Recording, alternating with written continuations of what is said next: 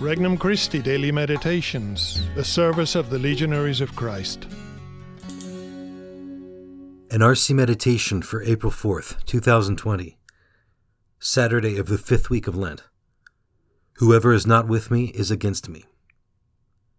From the Gospel of John, chapter 11. Many of the Jews who had come to visit Mary and seen what he had done began to believe in him. But some of them went to the Pharisees and told them what Jesus had done. So the chief priests and the Pharisees convened the Sanhedrin and said, "What are we going to do? This man is performing many signs. If we leave him alone, all will believe in him, and the Romans will come and take away both our land and our nation." But one of them, Caiaphas, who was high priest that year, said to them, "You know nothing, nor do you consider that it is better for you that one man should die instead of the people, so that the whole nation may not perish." He did not say this on his own, but since he was high priest for that year, he prophesied that Jesus was going to die for the nation, and not only for the nation, but also to gather into one the dispersed children of God. So from that day on, they planned to kill him. So Jesus no longer walked about in public among the Jews, but he left for the region near the desert, to a town called Ephraim, and there he remained with his disciples. Now the Passover of the Jews was near, and many went up from the country to Jerusalem before Passover to purify themselves. They looked for Jesus and said to one another as they were in the temple area, "What do you think, that he will not come to the feast?" Introductory Prayer. Lord, you are life and truth and goodness. You are also peace and mercy. How grateful I am to have this moment to turn to you. Without you, I can do nothing good. In fact, when I do good, it is you working through me, despite my failings. Thank you, Lord. Here I am, ready to love you more. Petition. Help me to see your will, Lord, above and beyond my own will and my own plans. First reflection. No middle ground. Today's gospel opens with the response to Jesus' raising of Lazarus from the dead. Some eyewitnesses of the miracle believed in him, but others did not. In fact, they went to pour fuel on the fire with the adversaries of Christ who were seeking a reason to condemn him.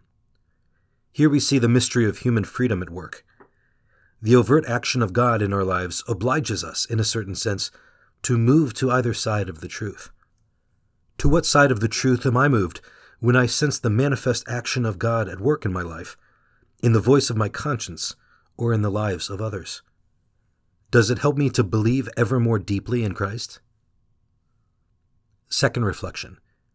Is it all about power? Why did the Pharisees so oppose the message and action of Jesus? One way of looking at the problem is to see it as the natural consequence of the human tendency toward control, even the control of things spiritual. The religious authorities of Christ's time no doubt saw themselves as the custodians of the faith handed down to them by their forefathers. But it seems that slowly this custody became control. The authorities become less interested in the legitimacy of Jesus' identity, message, and mission, and more interested in maintaining the established religious and political order. Yet even their resistance is incorporated into God's plan. Their rejection leads Jesus to die for the nation, and not only for the nation, but also to gather into one the dispersed children of God. How much do I try to control God's action in my life? Third reflection. Willingly embracing the Father's will.